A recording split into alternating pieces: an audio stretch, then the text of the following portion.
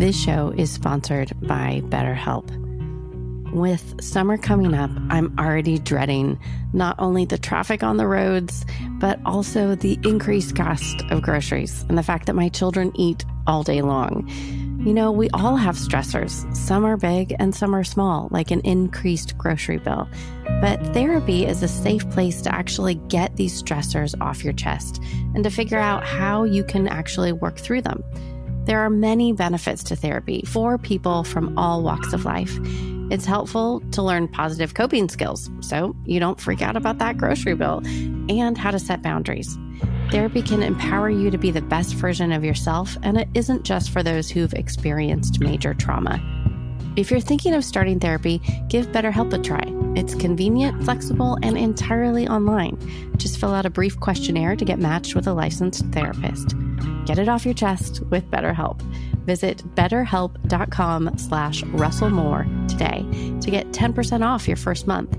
That's BetterHelp, HELP.com/RussellMoore.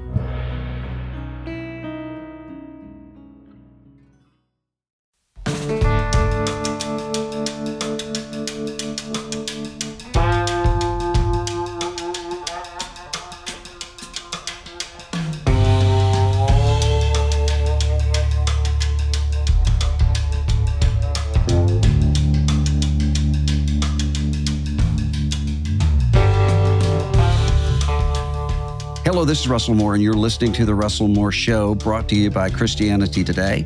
Every week, we explore here conversations and questions from a Christian perspective to help you sort out how to live as a follower of Jesus in confusing times. This week, we have a conversation to seek to do just that.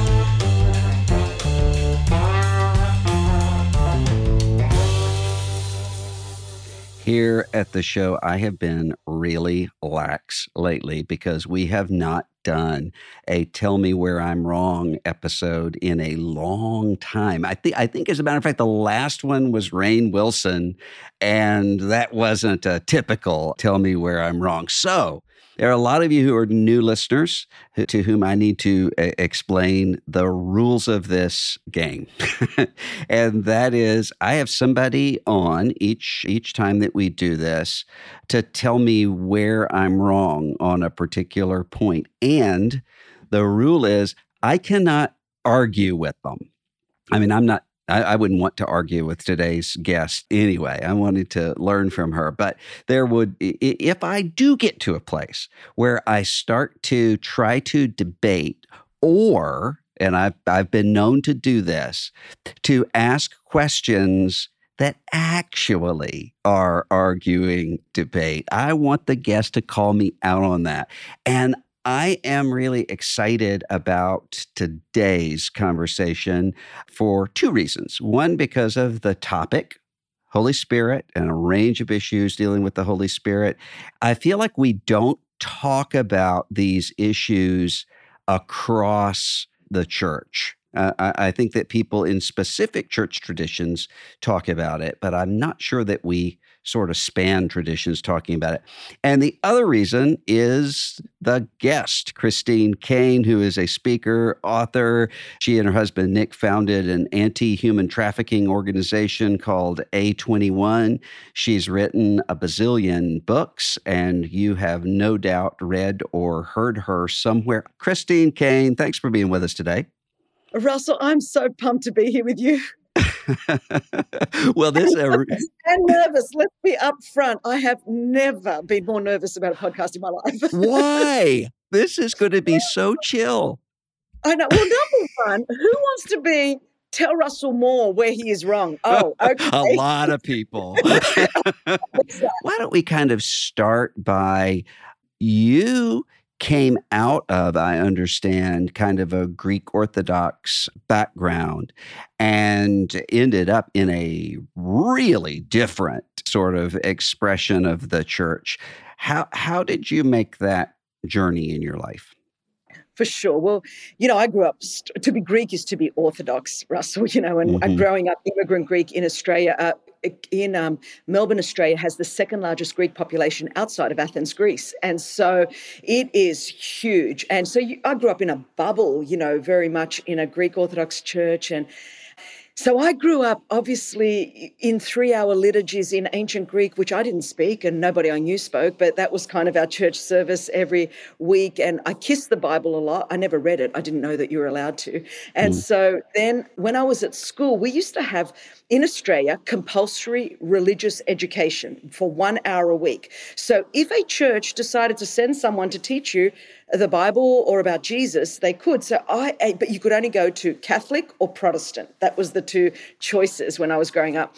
So I had to go to Catholic because I was Greek Orthodox, and they sort of put us together, and then all the Protestants. So I really didn't know much about anything to do with the Protestant church, but I used to sneak out of my Catholic classes into the Protestant group because the woman that was teaching it was a Baptist. She was a mum in a Baptist church, and she got saved during the Jesus Revolution and Jesus Revival. And she was on an acid trip. She was the wife of a biker, fully tattooed, and she got saved on an acid trip. And so she was up there. Yes, okay, it was one of those. But the staunch Baptist. So I'd never really met a Baptist. And especially a tattooed biker's wife that got saved on an acid trip. So she was on fire, as you normally are, and I assume you would be if you got saved in that kind of very radical sort of thing.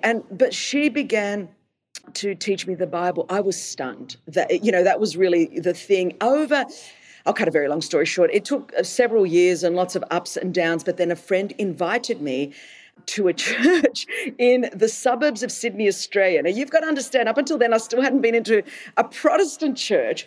So he invites me to a church which at the time was in a warehouse. Now, if anyone has any idea of a Greek Orthodox church, warehouse is not what you're doing. I walked in to the back of this warehouse. It was the 29th of January, 1989, and there was like lights, and there was, I don't know if there were smoke machines, but there was definitely lights and like drums on someone playing the drums and lots of loud music.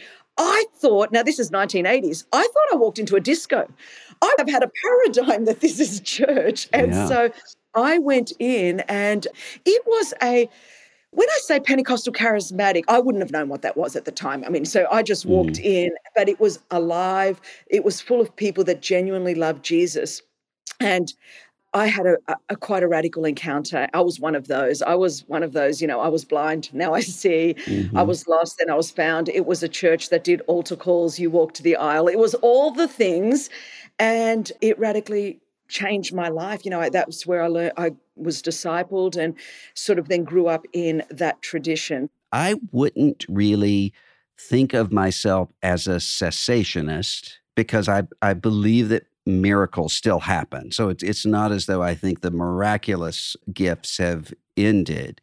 But I do tend to think that the revelatory sorts of gifts, prophecy, and in my understanding, and I might be wrong, and that's one of the reasons why I wanted to talk to you when it comes to tongues, is whether this is a revelation from God, that if it's translated is prophecy, or if it's something else. But, this is one of these conversations. I can think of a lot of my really secular friends who don't know a lot about sort of what goes on in Christianity, who will be totally freaked out that we're even having a conversation about things that they're going to say, what? So let's start with this. How do you see baptism with the Holy Spirit? Do you see that as something that happens to everybody when they believe, or is that something that happens later? Okay, and let me put my cards on the table here as well. Number one, a lot of my probably theology around the phrase baptism of the Holy Spirit, infilling of the Holy Spirit, actually has been shaped by Dr. Sam Storms, which I'm sure you know.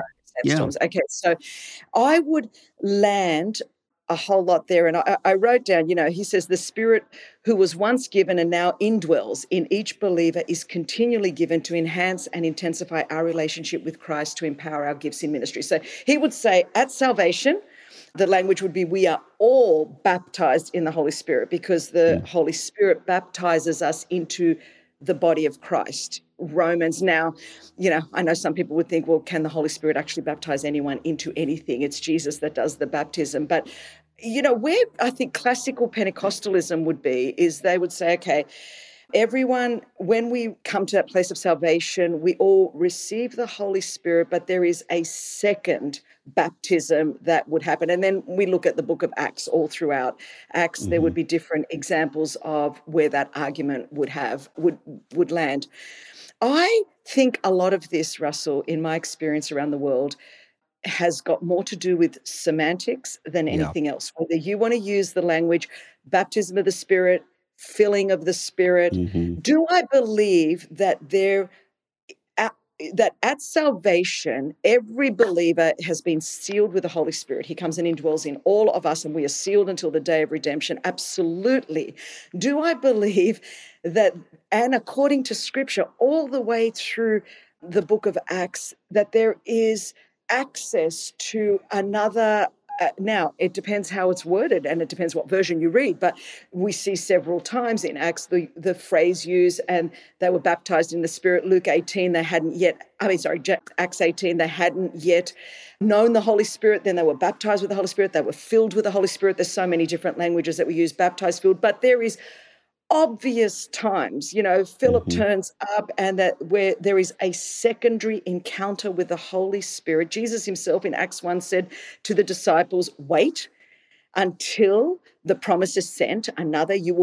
John baptized with water, you will be baptized with the Holy Spirit. And so is there a secondary experience? Now, do I believe there's an ongoing filling? It's not like a once and done. Wow, we've encountered the Holy Spirit. It's once and done. I think that we have ongoing, that was that quote there, that we have ongoing encounters with the Holy Spirit that empower us for ministry, for mission, for our purpose here on the earth. And I think it's biblically defensible that we see subsequent to salvation encounters with the Holy Spirit. I think what's divided the church is language. What may have split the church in many cases is people saying, well, you weren't saved unless you have had this kind of encounter. And I mean, who is anyone to say that? You're not saved by that. If you believe in your heart and confess with your mouth that Jesus is Lord and that, God raised him from the dead, you will be saved. I mean, it doesn't say, and also you need to have all of this other stuff. I really get sad that this has been a dividing issue in the church. So I don't like the arrogance of the charismatic Pentecostal people. And again, it's not all of them, but the ones that would say, well, you're not. I mean, who is anyone to say you're not filled with the Spirit if you don't exhibit this one thing? Nor then do I don't understand cessationist, period. And what I mean by that is, Russell, even for the non-believers listening to this, like going, what are they talking about? The Christian faith is predicated, the linchpin of the faith, no matter what denomination you're on, the linchpin of the Christian faith is that a dead Jewish man rose again 2,000 years ago. That is not normal. That is not natural. That is not rational. It doesn't matter what academic institution, I don't care if you've gone to the top Ivy League school on earth. It makes no rational sense that you are hinging the eternal state of your soul on the fact that a dead Jewish man rose again 2,000 years ago. Okay, so I'm figuring, and on top of that, if you're an Orthodox Christian, you also then believe in a virgin birth. You believe that a Jewish teenage girl was overwhelmed by the Holy Spirit. Listen, I've got a daughter. She's a junior in university. I said to her before she went to university, honey, I believe in a virgin birth, but I need you to know, I only believe there was ever one. That's all I have to do. Do not come home and think, well, my mum is one of those crazy Christians. She's going to believe that this is a virgin. I said, I did not fail biology at school. I know. You are a cessationist at that one miracle, right? So my thing is, since God has woven into the faith itself, the very element of faith, the fact that there is this thing that is beyond human comprehension, beyond reason. It makes no sense. It's a trust factor. Trust in the Lord with all your heart. Lean not on your own. It doesn't matter what degree you have. There is no understanding for the resurrection of a dead man who then ascended into heaven and we believe sits at the right hand of the Father. I mean, just forget every other secondary issue on earth. just the linchpin of the Christian faith, is so bizarre to all of the people listening to this. Tongues is nothing compared to that. Prophecy is nothing compared to that. Healing I'm going, you believe a dead man rose. You believe you are not going to hell and you will be saved eternally because this dead man rose again. You believe he ascended into heaven. You believe he's going to come back again. Really? There's difficulty believing that perhaps there's a supernatural to edify ourselves in our own private devotional prayer language. I think most Pentecostals would believe that God would give us that he could heal a body today, that he could give someone a word. And I'm not talking about the crazy prophetic things. There was once this. Well, let's hold on prophecy just a minute. We'll get back to that. Yeah. Yes. But so I'm not talking about that. But is God able to transcend natural laws? I'm not saying he does it all the time. I'm not even saying it's a normal pattern, but we have a pattern of it in the Gospels. My bigger question to you, Russell, would be, why would you want the gifts to end? Our world is so dark. Our living on this planet is so hard. To live as a born-again believer of the Lord Jesus Christ on this earth is difficult enough. If Jesus himself, once he was buried, had a 40-day intermission before he went home to the Father, 40 days on this planet to say, hang on a minute, in Acts 1, verse 4, to say, I just need you all to wait. You've been with me. You've walked with me. You've heard my teaching. You have touched my miracles. I mean, they distributed the fish and the loaves. They touched the miracles. They saw blind eyes open. They saw the dead raised. But even that was not enough. Even that, Jesus said, I need you to wait because another is going to come.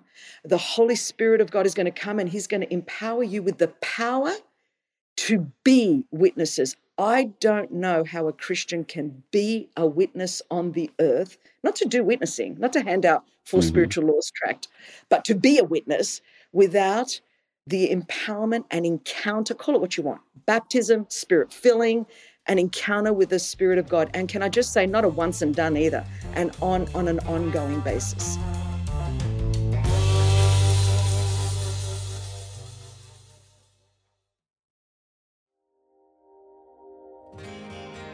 This episode is brought to you by Church Salary. Coming up with a reasonable salary range for church staff has never been easy. There are so many details to consider before setting compensation for church staff, and you're probably asking yourself questions like, are we paying too little or too much? What benefits do we offer employees? What's a reasonable housing allowance? Church Salary believes that offering competitive and fair compensation helps keep people in ministry. Using the expansive church-specific compensation database and powerful salary calculator tool, you can also make better compensation decisions so your staff can focus on their ministries. Start with Church Salary's annual membership today to run unlimited customized reports and get access to our member-only content. Ready to start making better compensation decisions? Get started at churchsalary.com.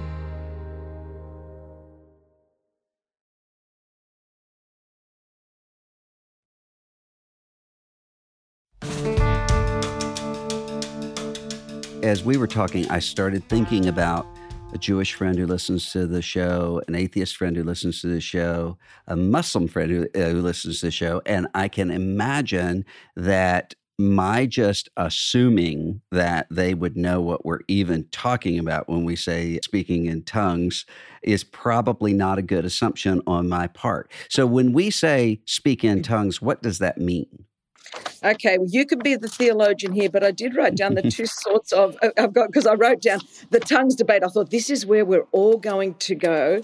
And, so the fact is God giving us, when the day of Pentecost came, well, that's one type of tongues, xelolia, I think is the word, where people understood what they were saying. God gave them the ability to speak in the language that the people that were listening could understand. And I have no reason to disbelieve it, but again, I'm sure some people will, of people that have been, and the best way to explain it, if someone's wondering what this is that if someone is in a country where they don't know the language, and yet all of a sudden it is like a divine grace, a divine gift, whatever you want to call it, a filling of the Spirit comes where they then speak, and they don't know what they're saying, but they're actually speaking in the language of the country that they're in or the people group that they're around. Now, I'm 57 years old. I've only personally heard of that happening twice, but even hearing of it happening once is pretty supernatural, where somebody has been in a foreign nation and God gave them the ability. Now, I know this sounds ridiculous. Of course it does, but so does a dead man rising 2,000 years ago. That sounds ridiculous too. So everything about the Christians that sort of try to go, I need to become palatable to the lost world. I'm like, you can't, because the linchpin of our faith is nonsensical. You can only believe it by faith. You need the Holy Spirit to give you the faith to believe that your eternity is wrapped up on Jesus's crucifixion, death, and resurrection. So it's the same with the gifts of the Spirit. And also, the Holy Spirit, I think Alistair McGrath says that he's long been the Cinderella of the Trinity. It's always the Father and Son that are invited to the ball. And we all, especially in many circles, we have the Holy Trinity is the Father, Son, and Holy Scriptures, not the Father, Son, and Holy Spirit.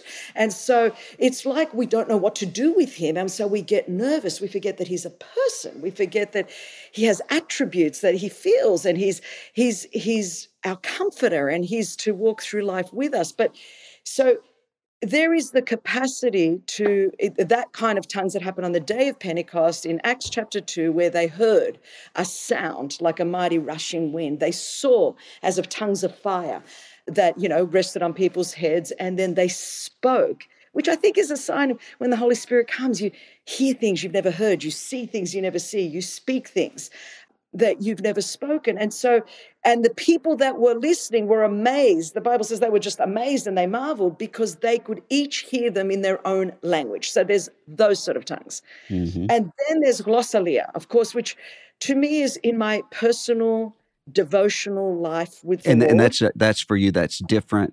These are two different things. It's a different thing. Yeah, it's like, and I think that's my personal, I think that's what Paul maybe was talking about when he said, I speak in tongues more than you all. Mm. And there are some things that I don't even have utterance. The Spirit gives me utterance because I don't know what to pray. I don't know how to say it.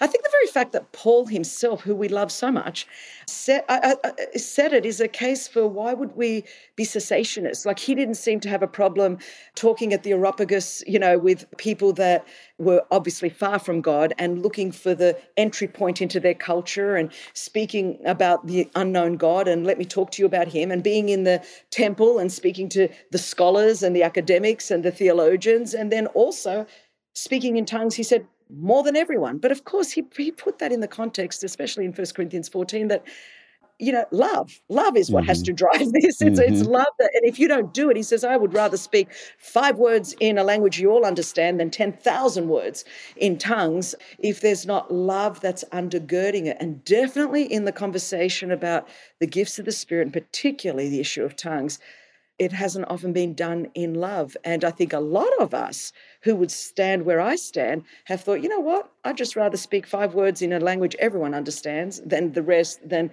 get involved in this kind of divisive thing that is causing fracture or pain in the body.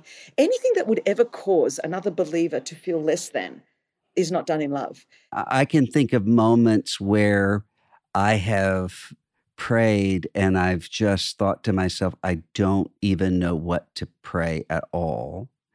And that Romans 8 promise, the Spirit will intercede for you, is true. So there's moments like that. Is that kind of what it's like? Or do you know consciously what it is that you're communicating in prayer at that time? More often than not, no, I don't. And but I certainly, it builds me up. And there is different times. There are times when it is like a groaning. I don't, what's happening in the world right now. I don't know how to pray. I just don't know how to pray. So I pray, what I would phrase, I pray in the Spirit a lot, and I might go for a long walk. And so you go, Christine, do you know anything you've just said in the last half hour? No, but my spirit man, for want of a better phrase, just feels like I've had a breakthrough. I don't know how else to word it, but it's like the heaviness seems to lift.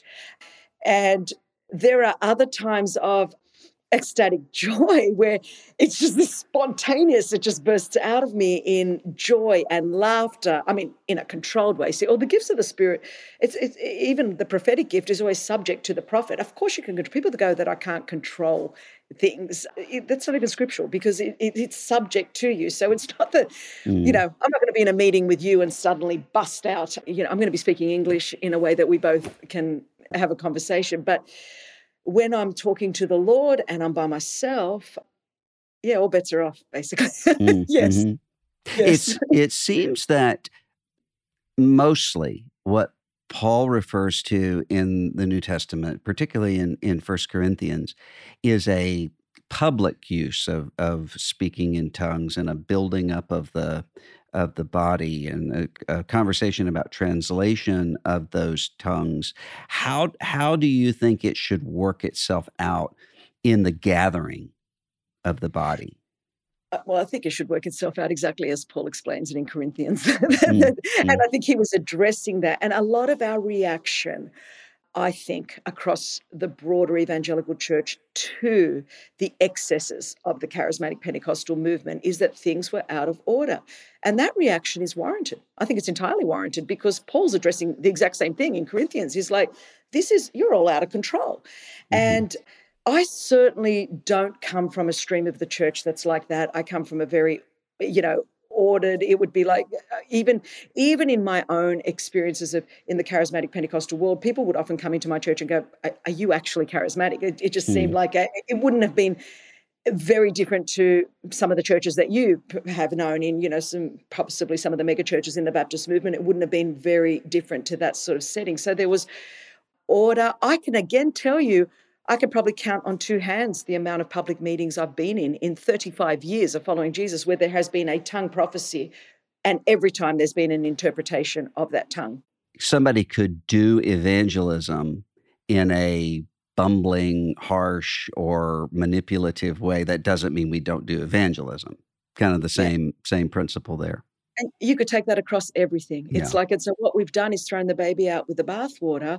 And it's like saying, okay, well, that means, because of the excesses. But the fact of the matter is that, I keep coming back to Acts 8 with Simon because he was so, he had drawn all the attention to himself. Then he sees what happens.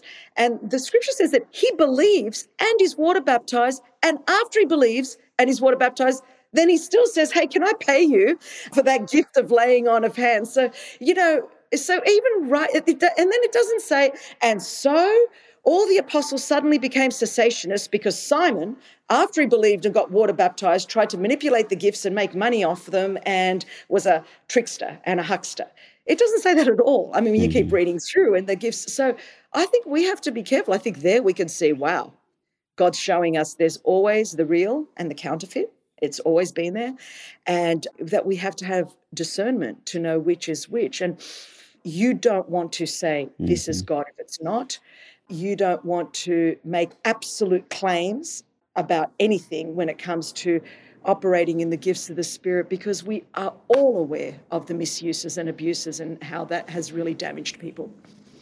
A little earlier, you were talking about how we're really none of us cessationists all the way through because the Christian faith is built on a miracle, and every conversion, Scripture says, is a miracle. God speaks into darkness, let there be light, and there is light. If somebody said, God has called me to be an apostle, and they explain what they mean by that in the same terms as James, John, Peter, Paul, that wouldn't happen. I mean, so there's something unique that happened at the onset that isn't ongoingly repeated, or am I picturing that wrong? That's a big argument for the cessationists. So yes, and I because it would be like that was unique. It was needed to get the church off the ground. The Holy Spirit came in a particular way to birth the church. He worked through the apostles in a particular way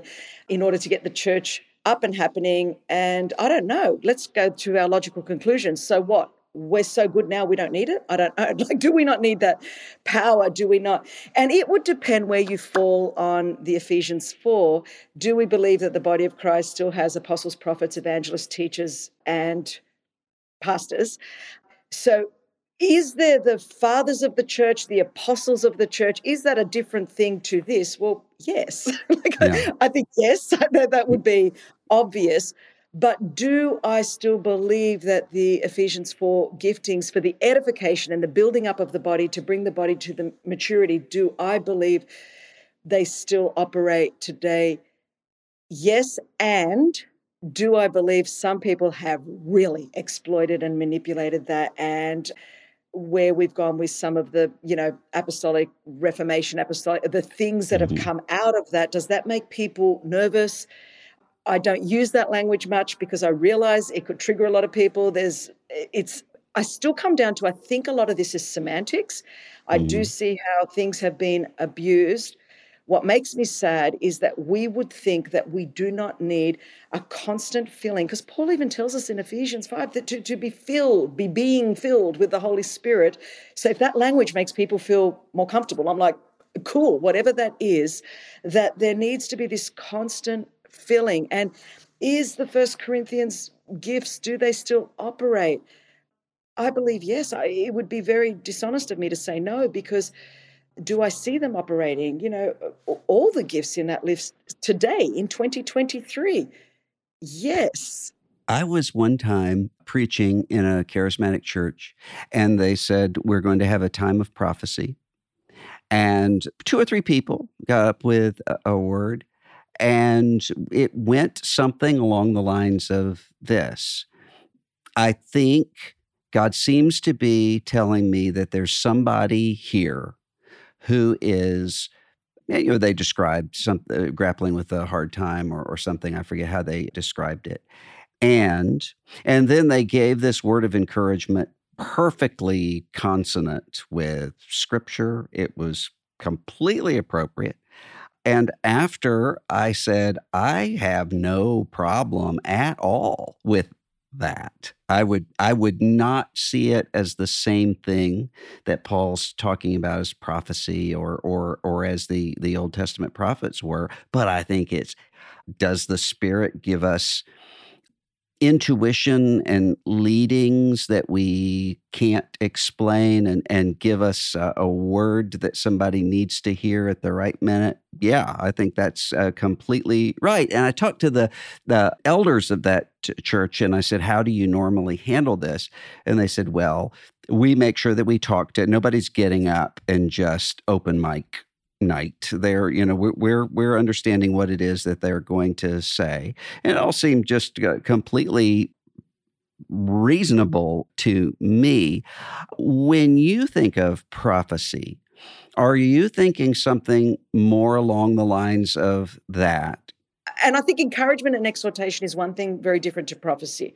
Mm. Now, all of us are very scared of getting triggered as we go here right now, because especially the last 7 or 8 years, it wasn't really till I moved to America that I realized, like, oh, some of these prophecies, I think I might become a cessationist as well, because it is like so off the rail. I never thought of becoming a cessationist more than I did in 2016, 17, 18, 19, 20. I mean, literally, I would call some mutual friends of ours and go, I think I'm handing in my Pentecostal card. I think I'm handing in my charismatic card, because if that is a prophetic word, thus saith the Lord, then I don't even know if I'm a Christian, because it doesn't resonate. It's so, and I think you could do so much danger. You start putting God's name on anything like thus saith the Lord, you're playing with people's lives. And people make life decisions that affect their families, that affect their finances, that affect their jobs. It would be, I'm trying to even count on my hand.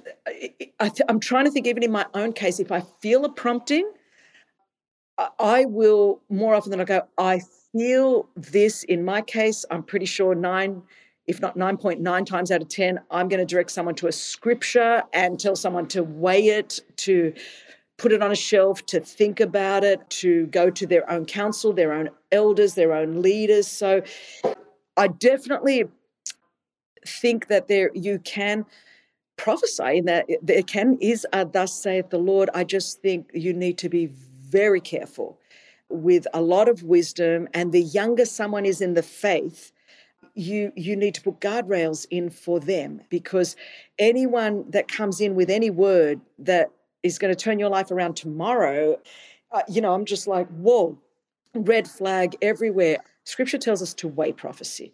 And Paul says, earnestly desire it. So, and I earnestly desire it, but I have safeguards, checks and balances. I am going to take every word. There's a lot of words that I just know instantly.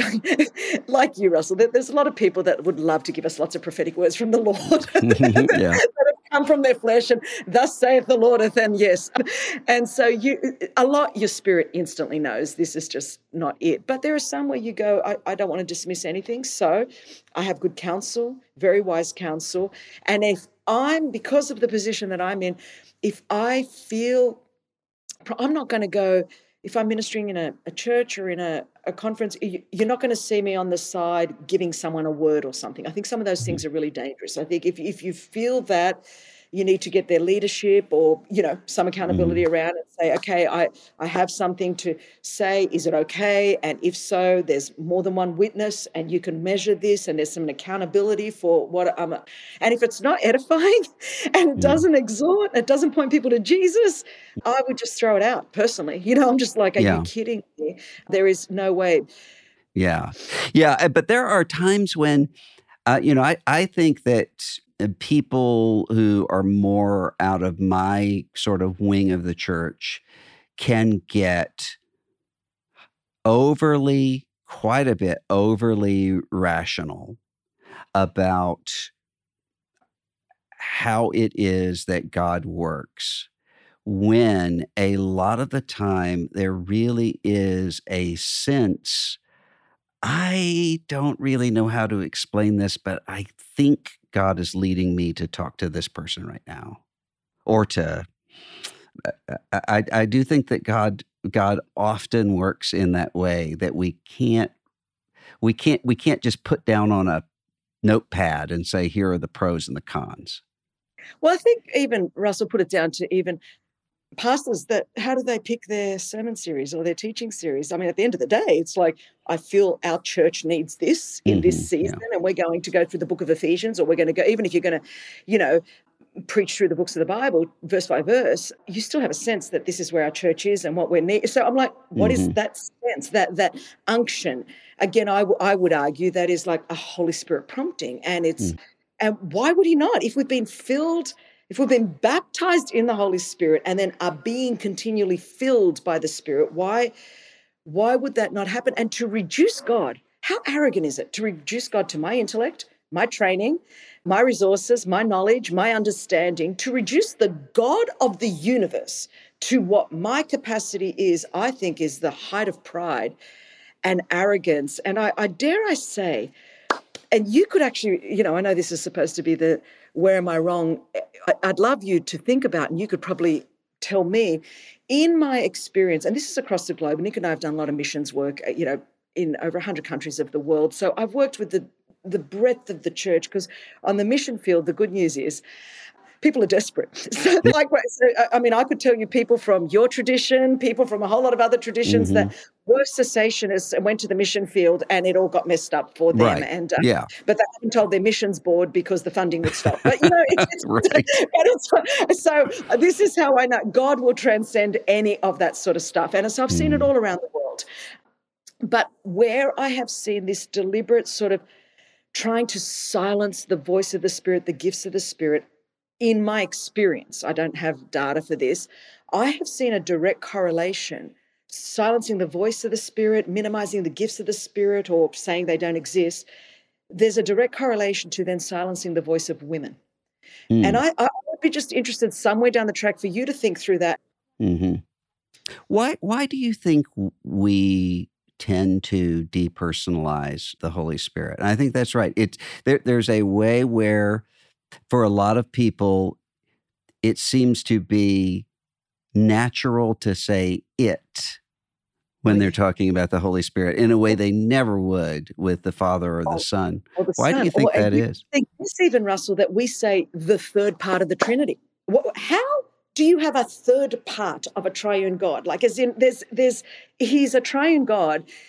I think even in our thinking, it's like, the Olympics, there's gold, silver, bronze. So gold is the Father, silver is the Son, and bronze is the third part. So it's just, and again, I understand I'm speaking sort of a little bit metaphorically, but truly the images we have and the way we speak about the Holy Spirit, rather than he is a part of the triune God, that he's our comforter, our friend, what it comes down to is we're control freaks and we fear what we don't understand. And because we feel like right from Pentecost throughout, we cannot control the Holy Spirit. So if we just put it to our reasoning and our understanding, so we don't hunger and thirst. And yet I think what's happening at Asbury and all around colleges, I was at another university last night, and just like you're hearing everywhere we go, there's something stirring. So people lingering at the altar last night, just kneeling, young, college students on their face, prostrate before the Lord, crying out to God.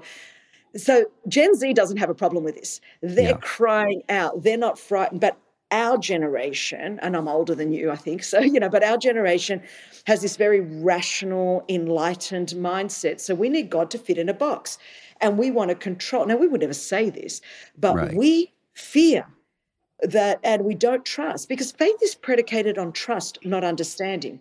We have so tried to rationalize our faith, evidence that demands a verdict. Here it is. Now, that's okay for our generation. We can still have great apologetics classes that are going to explain things. But my daughter's generation in college, they're an experiential generation. They want an encounter with God. They want to see that it works. Then they'll believe that it's true. They don't need an understanding. They want to see that I'm the real deal. Then they'll believe that Jesus is true. They're not worried about me giving them a series of propositional truths about Jesus's, birth, death and resurrection. They want to know, am I living a life that is so full of the Spirit that bears witness to the truth? They would. So in the olden days, we would tell the truth and then maybe we would bear witness to it, but it really didn't matter because here is the truth. And your rational understanding. Nowadays, we have to bear witness before they'll even listen to the truth. And that's what I mean by they want to see, is this working in your life? Do you really live it? Okay, now tell me what you've built your life on and weigh whether it's true. So I think our fear of the Holy Spirit, so we've built our doctrine on the Trinity around the Father, Son, and Holy Scriptures. And so we haven't gotten to know, so we've equated the Holy Scripture with the Holy Spirit almost. It's sort of like we kicked him out, put this in, and then gone, okay, it is so interesting to me, then you've not developed, not you, but I mean generally in that, what that lends itself to is I may know the Scriptures back from Genesis to Revelation, but there's no power because what brings them to life is the Spirit of God. And so we just go, we put him in the doxology. We say, well, because, the church nearly split over the issue of the Trinity, we theoretically will put him in the creeds. We'll say that we'll believe in him, but we don't know him because we're scared he might mess us up. And then when we read in the book of Acts, my gosh, look what happened. What if I lose control? So then what we can do is when we see revivals and see God, just think in Ephesians, when we're told to be filled with the Spirit, not wine, so don't get drunk on wine, but be filled with the Spirit. Well, that insinuates to me when Paul's writing that being filled with the Spirit, why would he equate it with wine?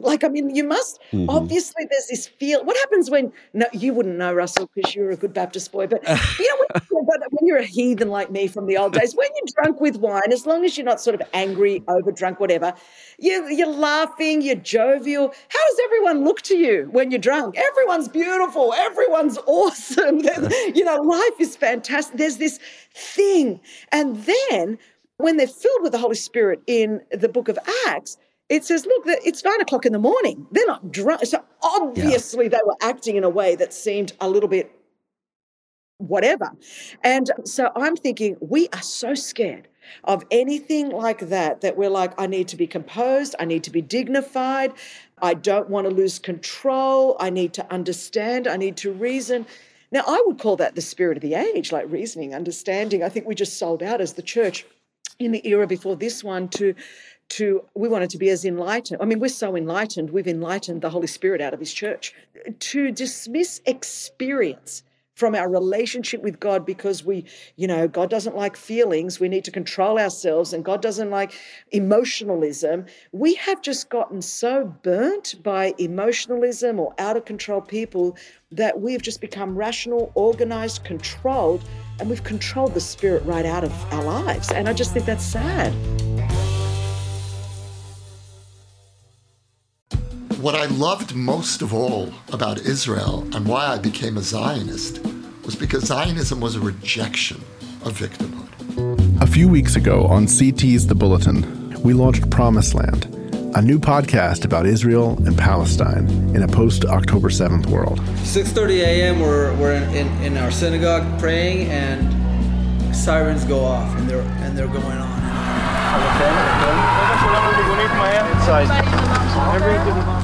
Based on interviews and conversations captured on the ground in Israel last November, it's an exploration of the spiritual, political, and historical roots of the conflict.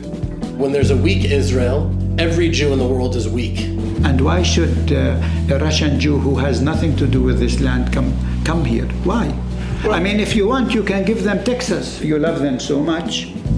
I am alive because I didn't come home. But all my friends that were here were murdered. Here, over there.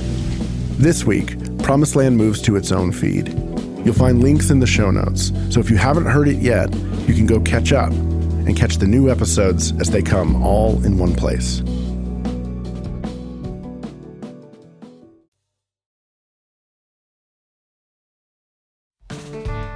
It seems as though you're really optimistic about revival, not just happening, but that it is happening. So what do you see God doing around the world right now? It is. And I love it, Russell, because it's like there's me, the optimist, the on this call, we've got the half full and half empty person, right? This is why we're good together. But because, I guess, again, I'm like Peter and John, I can't help but speak of the things that I have seen and heard. And, just the last 14 weeks, my husband and I have gone to 12 different countries around the world. We have A21 in 14 countries around the world. And so in all of those countries, of course, I go to visit our work, but also to speak in churches and conferences. I'm talking stadiums of people that, and I'm old school. Listen, this is where if you have any resonance with your old Baptist roots, I am a Baptist school in terms of old school altar calls, that's why I loved your book so much. I'm like, yes, when your chapter on altar calls, I'm highlighting, I'm telling everyone, Russell Moore is still into altar calls. So am I. I think we might be the only two people on the earth. We might be, yeah. But I am, and can I just say, when I give an invitation, I'm not exaggerating now, hundreds and more often than not, thousands are coming forward. So it's I don't know if you've ever been in a Billy Graham, I'm sure you have. You can't explain that supernatural moment when just they're streaming, the Holy Spirit is drawing people to Jesus. It's just, there's no feeling like it on earth, but I'm seeing that. And I went to, Lima, Peru, and I mean, I could just take you country after country, from Poland to Bulgaria to Spain and just gatherings of people earnestly seeking God and people being saved. I mean, I'm talking saved, like Paul of, on the horse being sort of God encountering them. In light of, the pain and suffering happening in the world today, I'm just grateful that in the last few years I had the opportunity to go to places like Qatar and preach the gospel and in that Middle Eastern region. And the story after story I've heard of people that got saved very supernaturally in dreams, Jesus coming to them. I mean, I don't know what you do with that. There has to, I don't know, what do you want to do with that, Russell? But they're people, and these are people, they're not making this up because they could die for this. So you don't make this stuff up and you lose all your family and all your friends and you could potentially be killed for this. So it's supernatural. And so in those countries, no one is arguing about whether the gifts of the Spirit operate. No one is arguing about whether the Holy Spirit is real. Nobody is writing. Desperation is a gift. They need this to be real. And we just think, well, I'm just too cool for school and I'm not seeing it. So I'm seeing people get saved. I am seeing. I mean, again, I cannot help but speak of the things I've seen and heard. Physical bodies being healed. Now, I'm not seeing it all the time, but I am seeing it and seeing it in the West. People with verifiable doctors' reports. Here is the scan with cancer. After prayer, here is the scan with our cancer. So again, I don't know what you do with that, but there it is. Words of knowledge that you can't make up. Like I have a friend and like we constantly text each other going, you cannot make this stuff up. You can't make it up. There has to be, the amount of times out of my mouth comes a thing, there has to be a God. There has to be a God. And so if everywhere I go, even in the darkest places and the hardest places, I feel like Jesus says, go and tell John the Baptist, the lame walk, the blind see, the deaf hear. People are getting saved. God is at work. And you just have to elevate. It's kind of like we've got what's happening in the American evangelical world, which is a small slither, and the white American evangelical world. It is possibly the smallest slither of the Christian church broadly across the globe. To have our entire Christian experience just shrunk down to that and thinking that is reality and thinking whatever's happening on Twitter, that is reality, is such a sad way to live. But to come up higher and go across the world, look what the Lord's doing, then you end up like Peter and John. And, he said to them, look, listen, he's obviously been with Jesus. He's obviously seeing something and hearing something. And I find I spend more time seeing and hearing what Jesus is doing than seeing and hearing what everyone else is doing and saying. It keeps me happier. It keeps the joy on my face and it keeps me seeing the glass half full. I always think of my friend Mike Cromarty, who was one of the greatest men I ever knew. Just an amazing person who was able to connect with people and explain Jesus better than probably anybody I've ever known. But when he was diagnosed with cancer, he said to me, will you pray for me? And I said, yeah, Mike, I'm going to pray for you. And he said, no, I mean, pray for me like a Pentecostal. He said, I don't need a give him peace and comfort. I need, Lord, would you heal him? And so I think every time I start to pray now for somebody, I think Mike would have me pray like a Pentecostal. That's what I'm going to do. And I think all of us should be, wherever we are on any of these things, praying like a Pentecostal for the gospel to go forward and for revival to happen. And Christine Caine, it is always so fun to talk to you. I've kept you a lot longer than I promised to, but it's because I was having such a good time, as I always do with you. And so if you had told 2007 Russell Moore, one of his favorite people to talk to is a woman Pentecostal preacher, I would not have believed it. But you can't make it up. God does stuff, doesn't he? Stuff up, mate. Must be the Holy Ghost. Must be. Thank you, Chris, for being with us today. Thank you. It's been my honor.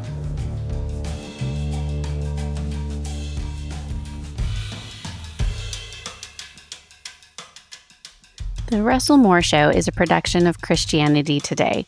Executive producers are Eric Petrick, Russell Moore, and Mike Cosper. Hosted by Russell Moore, produced by Ashley Hales. Associate producers are Abby Perry. Director of Operations for CT Media is Matt Stevens. Audio engineering provided by Dan Phelps. Video producer is Abby Egan. And the theme song for The Russell Moore Show is Dusty Delta Day by Lennon Hutton.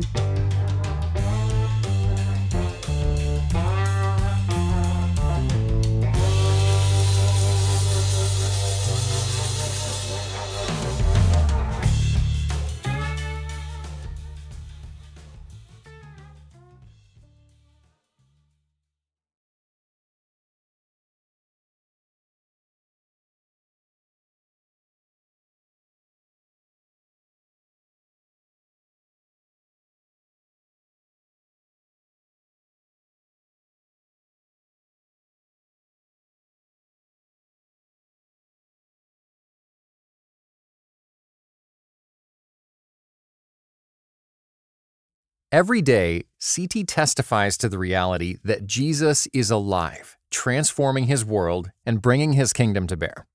Jesus transforms, CT equips. Make a gift to our nonprofit ministry with a gift of $20 to provide 150 more people with redemptive storytelling, global perspective, and thoughtful podcasts.